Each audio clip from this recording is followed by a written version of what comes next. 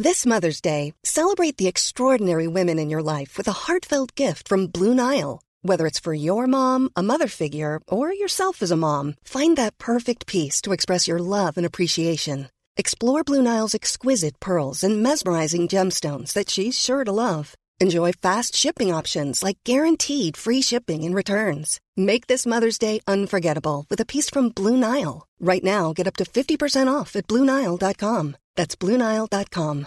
Hey, I'm Ryan Reynolds. At Mint Mobile, we like to do the opposite of what Big Wireless does. They charge you a lot, we charge you a little. So naturally, when they announced they'd be raising their prices due to inflation, we decided to deflate our prices due to not hating you.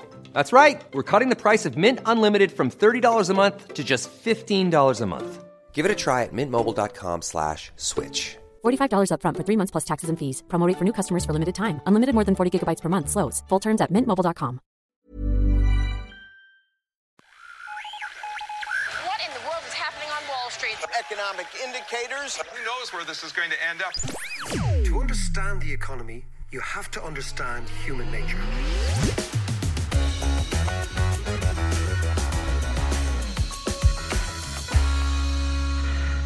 How you doing there? It is the podcast. What a week, my God. I am still down in Argentina. The lads are in London, and we have to make sense of all this. Maybe the most distinguished person to be on the podcast yet, that's Professor Diane Coyle.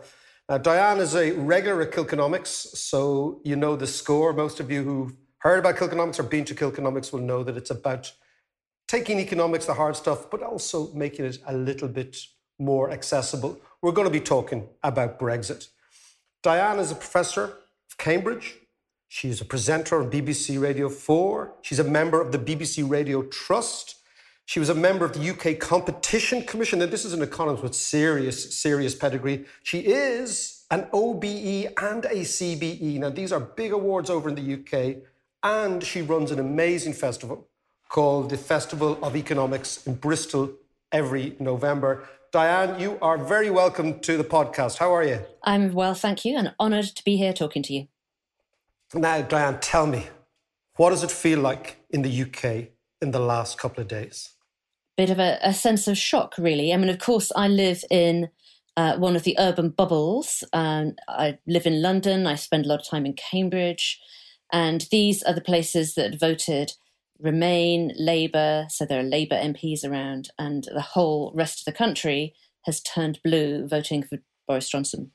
So explain to me, what do you think? I mean, you've been studying UK economics for years, you've been part of the conversation for a long time, you're a professor at Cambridge. What do you think happened? How do you explain this? I think it's a combination of two things. One is that the opposition party in this election was just absolutely rubbish. So I think the Labour Party lost it much more than the Conservative Party won it. But the other thing is that this taps into some very ancient chickens coming home to roost.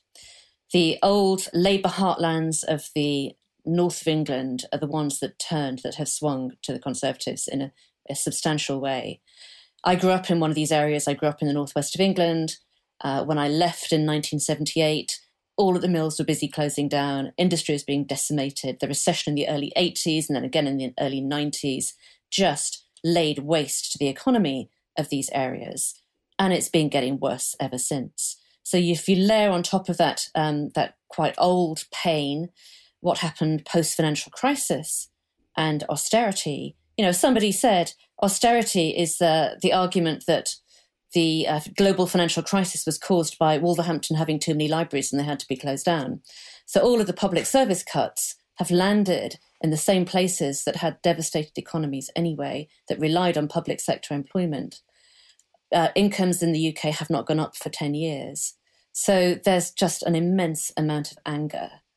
And it's directed against, the quotes, the metropolitan elites, against folks like me. But Diane, how can somebody like Boris Johnson, who is the metropolitan elite, how can he, and he's been a Tory who were at the vanguard of the austerity, and not only the austerity, but actually closing down the mills, you might argue, how can someone like Johnson tap in to a post-industrial worker in Bury or in Sunderland or in the West Midlands? What's going on?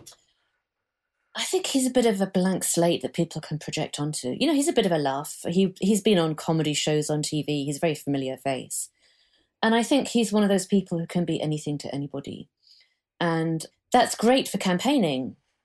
I just wonder what kind of Boris Johnson we're going to get as Prime Minister and governing, because, of course, the challenges now for the next 5 years, this majority is going to last for 5 years. They're going to have to face up to some of these really difficult challenges. And he is going to have to decide what kind of government it is. And it simply is not clear at the moment. As Mayor of London, he was very socially liberal, open to immigration, and then he became a very hard Brexit person, so we don't know which of those versions we're going to get. And I guess it depends what kind of choice he makes and what kind of people he surrounds himself with. But I think we could be in for some quite turbulent times politically. Look, let's have a look. What's your sense now? Because I'm reading this two ways. I'm reading, one is that because he has such a massive majority, that kind of liberates him from the more extreme right, the ERGs, who were basically calling the tune, let's say, for the last 6 months. And if we focus specifically on Brexit, it means that he might be liberated to do a deal with the EU in the next 12 to 18 months. He says 12, maybe 18 months. That looks like Brexit in name only. What do you think of that idea? This is certainly what people are talking about. I've got no special in to the Conservative Party or the folks in government who are dealing with Brexit. But this seems a very plausible argument. I mean, he's not a stupid man. He understands that the economic harm that would be caused by anything like a hard Brexit in reality is better avoided. And particularly in this context where the economy's not been growing very strongly because of all the uncertainty, there are food banks and rough sleepers and so on. This is not a context in which you want to create a recession if you can avoid it. So can you explain to me, what is Johnsonism? I'm down in Argentina, and I know it sounds very far-fetched, but my Argentinian friends who are familiar with the UK, you'll know Martin Lustow, you'd have met him at Kilconomics. Indeed. He was the economics minister down here in Argentina. He's saying, a lot of them are saying, this looks like sort of posh Peronism for them. You know, it's a posh boy with Peronistic urges to be everything to all men, to be nationalist when he wants to be nationalist, to be patriotic. Because if he's got to get the people of the north of England to vote for him, he can't simply be a low-tax, low-welfare guy, original Tory. He has to be something else. What do you think Johnsonism is going to look like? Well, we've had a country run by old Etonians for decades now. I don't think there's anything particularly new about that and the Etonian and Oxbridge grip on government. And in a sense, I think that's a challenge from the anger that's felt in the north of England and in the old Rust Belts of Wales and Scotland as well. So he's got this very difficult balancing act to carry off. And I can't see it succeeding, I have to say. There are some obvious similarities with Trumpism. He's been playing the game of the dog whistles about immigration. So he might go that way, but he's also got the globalist, low tax, let's be Singapore on Thames kind of Tories to keep happy as well. So, I think there's just great uncertainty about what kind of government it's going to be. I do think they understand that politically they have to respond to the chasm between the thriving metropolitan areas and the rest of the country, the left behind towns. So we will see some action on that. I think he probably does understand that a better Brexit deal would be a really good idea now that he's got the cover of a big majority. Other than that, I think it's just incredibly hard to say at the moment how it's all going to turn out. So let's just look at the forces behind Brexit, the forces behind Johnson. What you have, obviously, is two distinct forces on the island of Britain. We'll talk about Northern Ireland in a second. But on the island of Britain, you have Scottish nationalism and English nationalism coming really on a collision course now. The Tories win hands down in England. The Scottish Nats win hands down in Scotland. How is that going to play out? Somebody said that the electoral map of Britain now looks like a Smurf that's been in a fight. It's mainly blue, it's got some red patches and there's a yellow hat. It's all looking a bit beaten up. The obvious speculation is that Scotland will ask for another independence referendum. I think it quite likely that the government will just say, no, you've had one of those already, go away again. There'll be tension about that in the House of Commons, but you can't really argue with the kind of majority that the Johnson government has got in the House of Commons. So there'll be a lot of noise. I'm not sure how quickly that will move to another referendum. There are interesting divergences anyway between Scotland and Wales on the one hand and England on the other hand. I think England could learn a lot from the emphasis that the Scottish and Welsh governments have been putting on well-being, on public services. It's not always paying off. Public service performance in those two devolved nations is not as good as it has been in England in some cases. But they have a different way of talking to people and connecting with people locally. And I think a sensible English government would learn some lessons from that, because England is an incredibly centralised polity. And that's part of the problem. It's part of that long-standing deep wound, this deep division that we have in the country. Now, can I ask you about Scottish nationalism and Scottish economics? A lot of people are saying to me, OK, let's say England doesn't give the Scots a referendum, or the opportunity to go independent. That's kind of Spain versus Catalan sort of territory, where the Scots want it. The English central government says no. That simply ratchets up nationalist feeling, particularly in Scotland. And we as Irish people will understand this dramatically. What does the Scottish independent economy look like? It has some real strengths, obviously. It's got oil, it's got financial services. There are some niche manufacturing areas that thrive in export markets. Trouble is, it's a small economy. And the areas of the frontier of economics now, they're scale businesses. In digital, in any tech area, in high-tech manufacturing, you want a large-scale operation and you want a large market. The reason that America and China are so far ahead in newer industries is because they've got really large domestic markets. So I think for any small economy, be it Catalonia or Scotland, it's just hard to think about thriving if you're not in some broad context of a big market that you can trade into. So in short, they probably have to do a little bit what Ireland has done. Ireland has kind of piggybacked on large-scale companies with massive markets, i.e. the EU, by saying, come on in, to your Apples and your Googles and your Facebooks of this world and your Pfizers, and just say, come on in, you can use us as your location. Do you think the Scots would have to do something very similar? I think that's a very plausible route. And of course, not every country needs to be on the technology frontier. So if you can access the goods and services and you get the employment, that's the attractive employment through inward investment, then that's fine. That can work really well. And just talk to me, let's go back to Johnson and the extent to which the places that you grew up in, have they lent their votes to Johnson, or could they actually become conservative areas for the first time in 100 years? My sense is that it's still quite fragile. The Conservative vote has gone up in a succession of elections, so that looks quite solid. On the other hand, the Liberal Democrat vote went up and the Green vote went up as well, and they got punished by the first-past-the-post system. So it isn't entirely obvious to me that this is cementing a perpetual Conservative majority. And the other thing about first past the post is that it means every party has to be a big coalition, which is, what we were talking about a bit earlier. You have to hold together a lot of different elements of the party. And that can go wrong. And that's why Labour is at war with itself at the minute, because that the people who've been leading the party didn't bother building the coalition. They decided to fight it out with their internal opposition. So, it's a bit of a shock. I grew up at a time when it was unimaginable that those places would ever be anything other than Labour.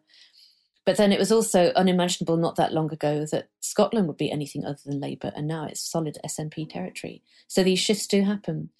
And, it's a bit like, throwing up the jigsaw pieces in the air and just they're drifting down slowly and we're not quite sure how they're going to settle. That's a terrible mixed metaphor, by the way. No, it's all... the beautiful thing, let's have a quick think forward, okay, Jan? What does Labour look like in 2 or 3 years' time? What do the Conservatives look like? What does Britain look like? 2 or 3 years' time. So my concern is that this wave of anger has delivered a big Conservative majority The government's not going to have any excuse for not sorting out the things that have made people angry. But it's really difficult to do. The Brexit negotiation will be really tough. There's going to be more uncertainty around that and adjustment costs. And the regional divides, the left behind hands, all that stuff, it's really deep-seated. It goes back 2 generations now. We've got low productivity compared to other advanced economies, and it's been flatlining for 10 years. We haven't invested in infrastructure. We've been cutting back on public services. The scale of what you need to fix that is immense. And even 5 years with a majority of 80 or more, that's a tough challenge. So I think my fear is that it's going to get more fractious and more divided. And I don't know where that goes. So what I'm feeling particularly gloomy about it, I think, I think it could end up in a very dark place, actually. What might that place look like? I just want to tease this out a little bit more, Dan. Trouble is, you start sounding incredibly alarmist when you think about where it might end up. And, but we've had an MP murdered in the aftermath of the referendum campaign. We've got terror attacks. There are people experiencing really unpleasant forms of racist attacks on the streets and on the buses because those demons have been let loose by the way people talk about it now, and the nationalism. We had the unconstitutional suspending of Parliament in the previous Boris Johnson government. So you could, if you were particularly alarmist, say this is Weimar Britain. Now that's a particularly extreme version of it, and it might be that actually the government starts making progress on some of these regional questions, and as long as things are getting a bit better, we all grumble, but we get used to things and we settle down, and we carry on being a sort of middling large economy, slowly sliding down the relative rankings internationally. I find it hard to see a sunny upland, so can I see the revival of the grandeurs of Victorian Britain and the restoring of civic pride in the north of England? I'd love to see that. I would gladly dedicate the rest of my career to helping bring that about. I find it quite hard to see. I was in a workshop where we were talking about Joseph Bazalgette, who's the guy who built the London sewers in 1860 after the Great Stink, when the River Thames got so smelly that even parliamentarians decided something had to be done about it. And so Bazalgette, thinking about this problem of how to install sewers and running water through London and its houses, decided what he would do is to build 150 years' worth of capacity. And it costs something over, £200 billion in today's money. Can you see that kind of vision delivering investment and jobs and infrastructure now? Because that's what I think we need to do. Diane, the smelly sewers of London is a perfect way to end this conversation of Diane Coyle. That was really, really interesting. A little bit worrying for those of us who live beside the UK, but certainly it's not inconceivable at all that this is the beginning of something big, and that big thing is not particularly pleasant. Diane, thank you so much for joining us from London this morning. Thanks a million. Pleasure. Thanks very much. Before we begin, I want to just mention that this episode is brought to you thanks to our Patreon supporters. And to help support the content, and perhaps more importantly, to unlock exclusive comment and scenes and footage and episodes, please consider becoming a patron at patreon.com/David McWilliams. Hey, Mac. Where are you now? Are you back in Buenos Aires? Yeah, I'm staying in a friend's house. I didn't realise, she said, all you've got to do is stay in our house and look after the cats. Oh, man. I didn't realise I'm allergic to fucking cats. So I'm locked in, full of antihistamines. I'm locked into a room. The thing about fucking cats is they can get into rooms. Is this like some sort of panic room or something? Has your head swelled up like a beach ball? Oh, my eyes were... I looked as if I'd gone 3 rounds with Mike Tyson last night. And I was at an amazing thing called a micro theatre here, where you've plays that go on for 10 or 15 minutes. That's it. Oh, yeah. It's a big thing. It's really nice. Obviously, I couldn't understand it was all in Spanish. Right. But I'm watching as these cats try to get into the... I've locked the doors and they're trying to get in. It's like the fucking birds of Alfred Hitchcock here. Ooh, they're coming to get you. Yeah. Yeah. Creepy things. Stick with the dogs. Anyway, Mac, listen, Diane Coyle, God, she was great, but her outlook is very gloomy. It's like the future in her mind is very, very bleak.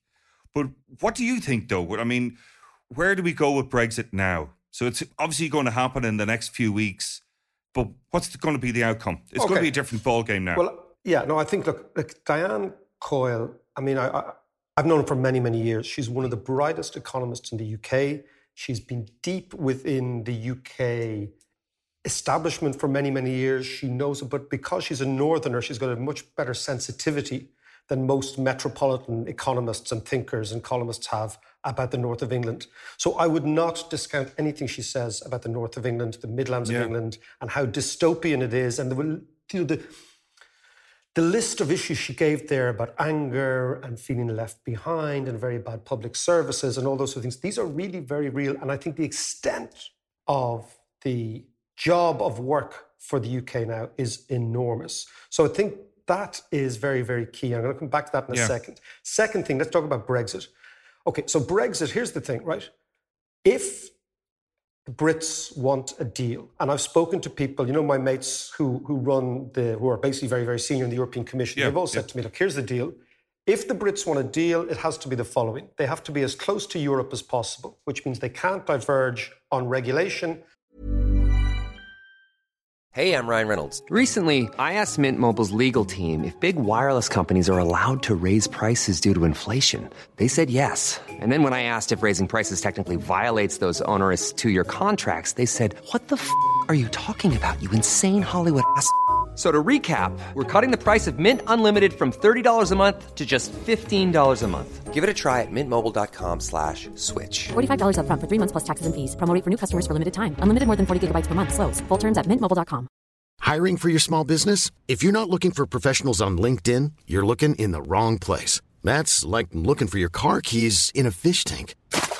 LinkedIn helps you hire professionals you can't find anywhere else, even those who aren't actively searching for a new job but might be open to the perfect role. In a given month, over 70% of LinkedIn users don't even visit other leading job sites. So start looking in the right place. With LinkedIn, you can hire professionals like a professional. Post your free job on linkedin.com/people today. Quality sleep is essential. That's why the Sleep Number Smart Bed is designed for your ever-evolving sleep needs. Need a bed that's firmer or softer on either side? Helps you sleep at a comfortable temperature? Sleep Number Smart Beds let you individualize your comfort, so you sleep better together. J.D. Power ranks Sleep Number number 1 in customer satisfaction with mattresses purchased in-store. And now, save 50% on the Sleep Number Limited Edition Smart Bed for a limited time. For J.D. Power 2023 award information, visit jdpower.com/awards. Only at a Sleep Number store or sleepnumber.com. And environmental regulation, financial regulation, and labour laws. So the Europeans have said, if you want a free trade deal with us, you have to be as close to us as possible, i.e. Brexit in name only. Okay? Right. Because what Johnson has promised is we're going to be swashbuckling, buccaneering, low tax, low regulation. Basically, we're going to turn the UK into an environmental sewer. And as a result of that, we're going to get lower costs, and those lower costs will give us a competitive advantage against the European Union. The European Union have said that ain't going to happen. So I think the hard Brexit that we thought was put to bed may well re-emerge in these negotiations. Right, okay. Now, my hope is that Johnson, emboldened by the fact that he's got a majority, is not as hidebound to the extreme Brexiteers as he was actually a couple of weeks ago. So interestingly, the bigger the majority Johnson has, the more he can move to the centre on Brexit and get a deal done and not necessarily upset the UK economy any more than he has to. However, he might think, you know what, I'm the great patriot. I don't think he will. I think he will tack to the centre. I think that's his political instinct. But we've been wrong on this before. So that's the first thing. So I think for Irish people listening, Brexit has not gone away. Yeah. It's going to come back in the negotiation. And of course, when it comes back, all sorts of other economic and political issues for us will emerge. But the interesting thing, John, is what is Johnsonism? And you know what it is? It's a beautiful alliance of blue collars and red trousers. So if you think of that, right? You have the blue-collar worker from the north of England allied with the red trouser toff of the south of England. In order for Johnson to actually navigate that, he has to become something like, as the Latin Americans say down here, a Peronist. He has to be all things to all men. That means the UK is going to borrow a hell of a lot. So he's going to have to cut taxes for the red trousers brigade, but he's going to have to increase welfare for the blue-collar brigade. The only way they can do that if the economy isn't growing strongly is to borrow a fuckload of money. So I think that's what they're going to do. I think you'll see the public sector borrowing requirement of the UK go through the roof, because he's got to mollify the north of England, who basically have said, we have lent you our votes. We believe that you are more credible than Jeremy Corbyn. We believe in you. Now, of course, he's got to have a bit of reciprocity. So what's that? He's got to do more public infrastructure in the north of England. That means for the first time ever, the Conservative Party has shifted from a party with right-wing DNA to a party with left-wing DNA. And as a consequence of that, they're going to have to be this blancmange, which is patriotic Britain. They call it one nation Toryism, but what it will actually look like is the Labour Party in the north of England allied with the Conservative Party in the south of England. And that's going to be quite hard to pull off. So that's an interesting thing. So if Johnson can satisfy the lefties, shall we say, of the north of England, could that be a permanent switch then from the kind of left Labour and become permanent Conservatives? That's a great question, John. And I've always been interested. What I find really interesting about British politics and the media there is they're so insular that they never look at anywhere else and what has happened anywhere else to see, is there a template? There is a template, but it's not Trump. It's Ronald Reagan. Oh, right. Okay?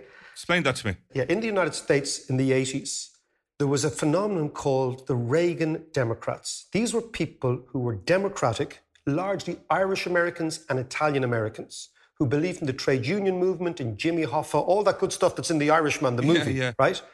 They were left-wing American workers, blue-collar workers.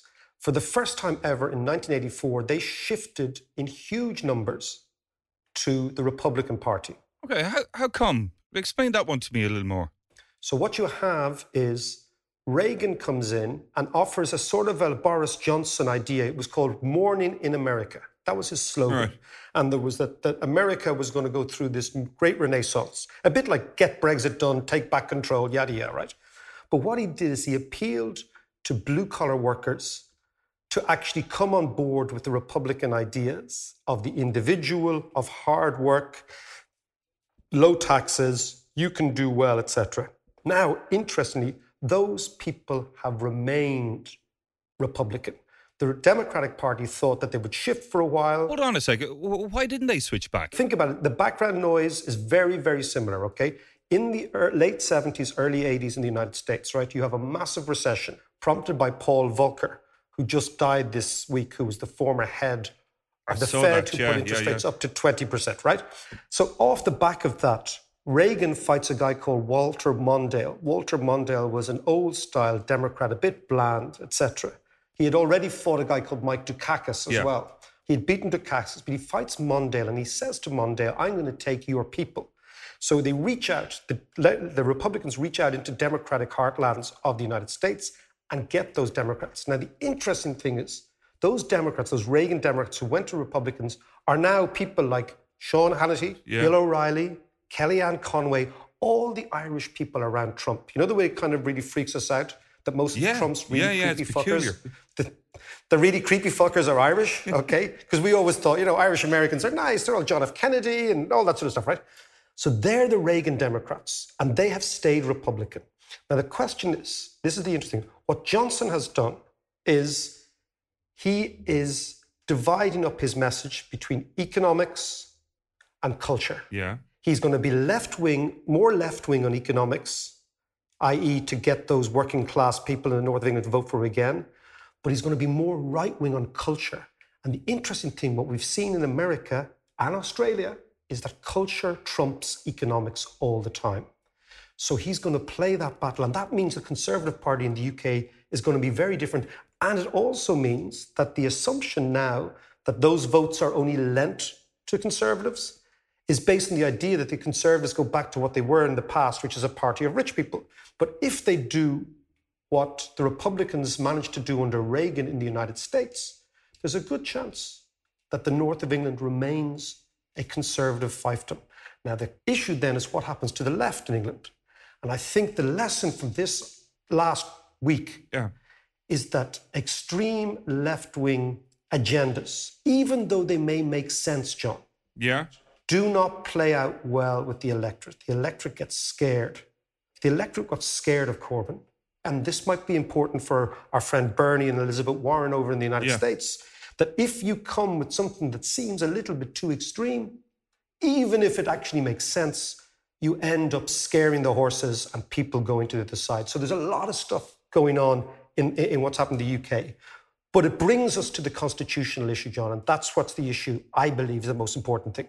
What happens to the Scots and then what happens to Northern Ireland after this? Because what we're looking at is an England in a state of flux. And when the main country in a union is in a state of flux, it means the fragility resonates out from the centre to the periphery, and the periphery itself becomes more radical. So let's talk about Northern Ireland and Scotland. Mark, we've spoken many times before about how Brexit could result in the breakup of the UK and perhaps bring about the end of the project that is the Act of Union. But no one actually predicted how big a shift there would be in the profile of the UK electorate or UK politics. So this shift has brought us not just a step closer to a breakup of the union, but actually several steps closer. Would you agree?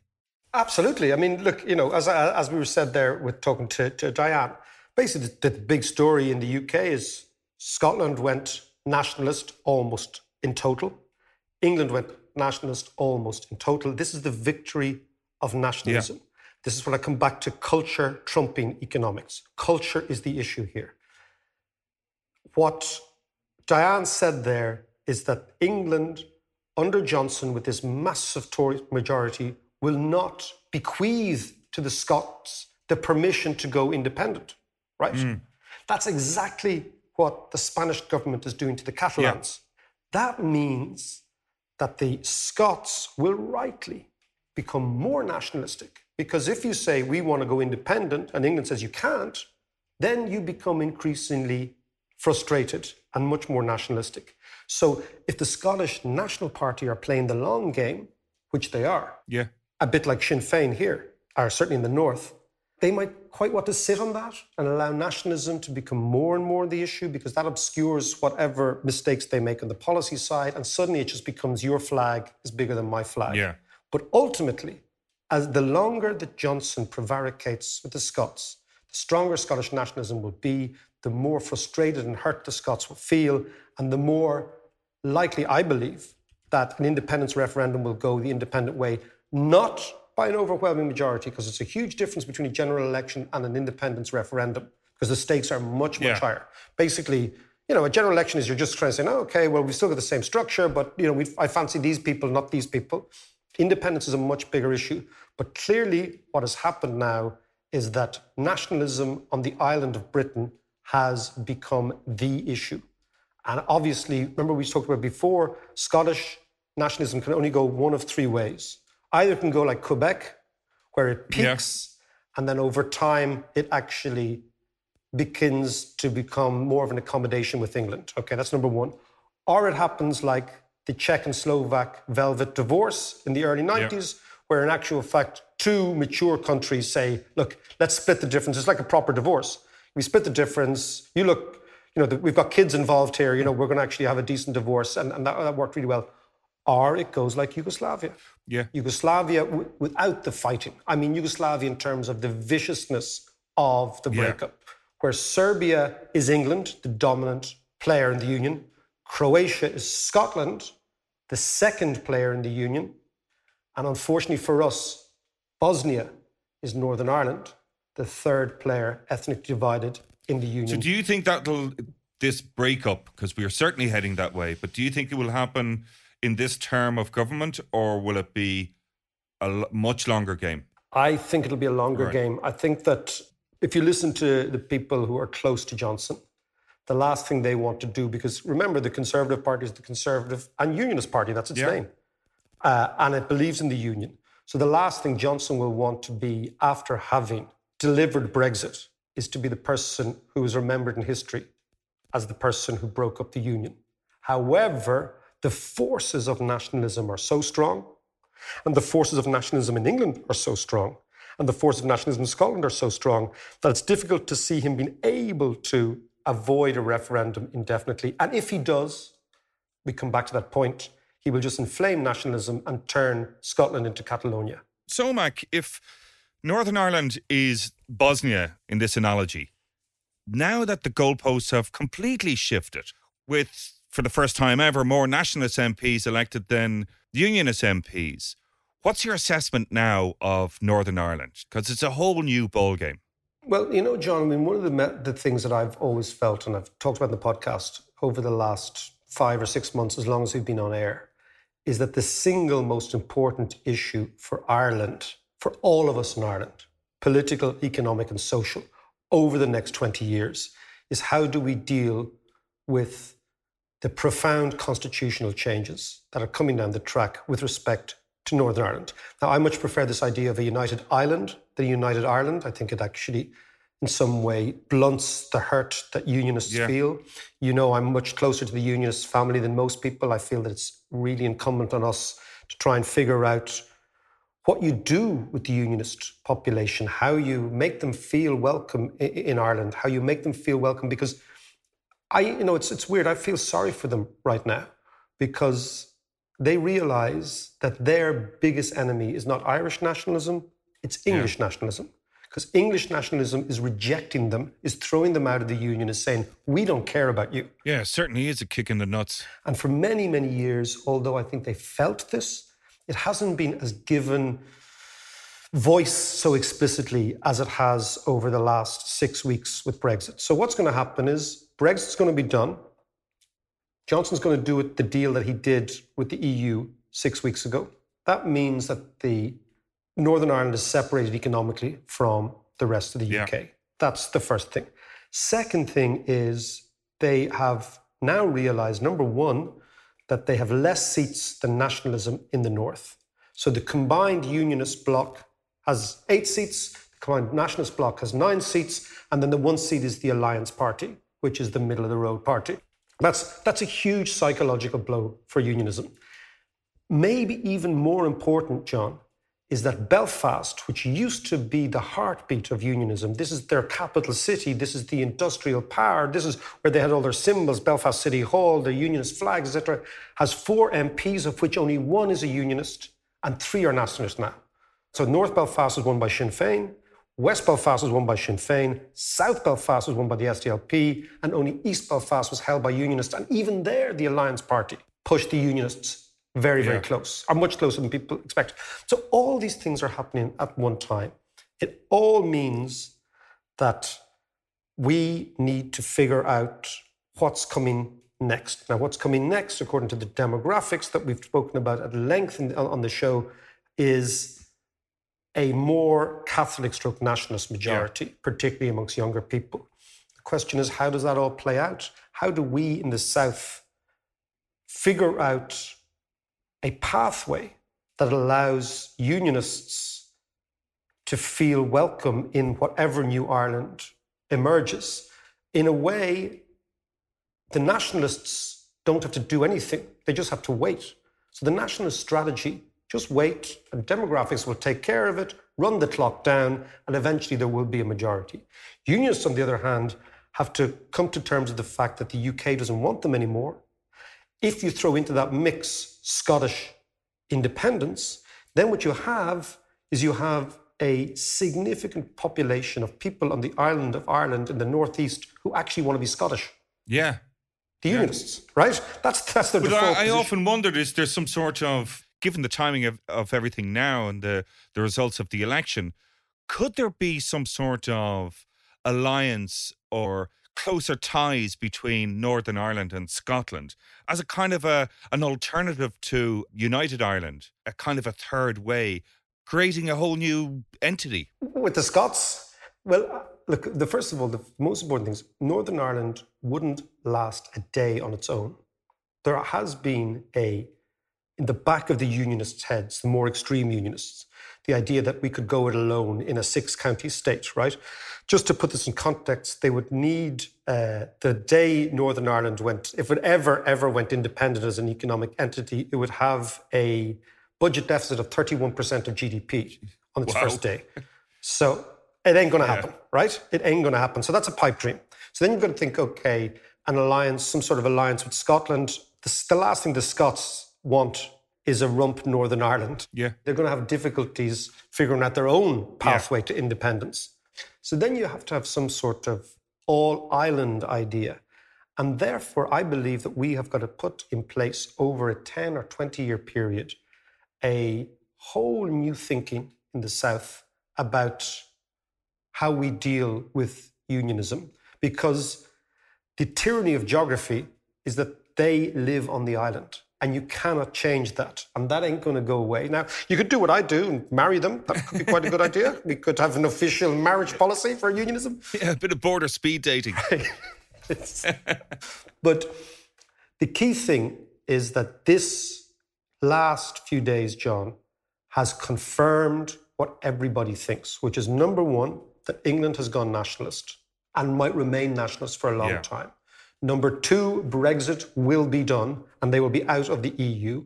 Number three, this is going to release forces of nationalism in Scotland who want to remain in the EU, and there will be a constitutional crisis. Number four, the reason for Johnson winning in the heartland of Labour is a 2 or 3 generational fix, as Diane said, which is going to take them years to do. And in order to actually fix it, they're going to have to spend huge amounts of public money just simply to raise the expectations of the people who voted them. And of course, number five, the nationalist majority in the North in terms of MPs has confirmed the worst fears of unionism, that basically Northern Ireland, which is about to celebrate its 100th year in 2021, the question is, does it limp into the new century as a political entity, or will it survive not just the next decade, but will it survive the next 5 or 6 years? I think it's incumbent on us in the South to make sure that we deal with them and we make them feel welcome. Yeah, I hope it's not too much of an ask.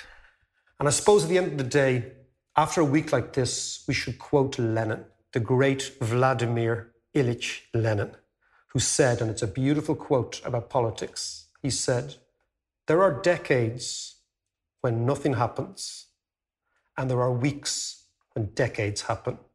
And this has been one of those weeks.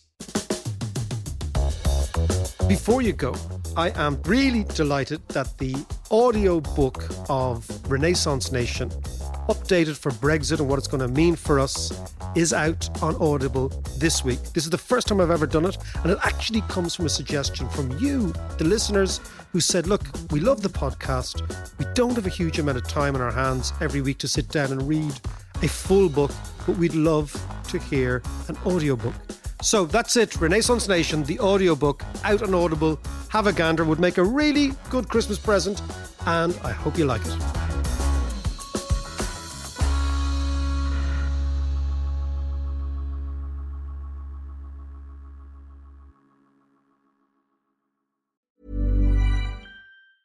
Planning for your next trip?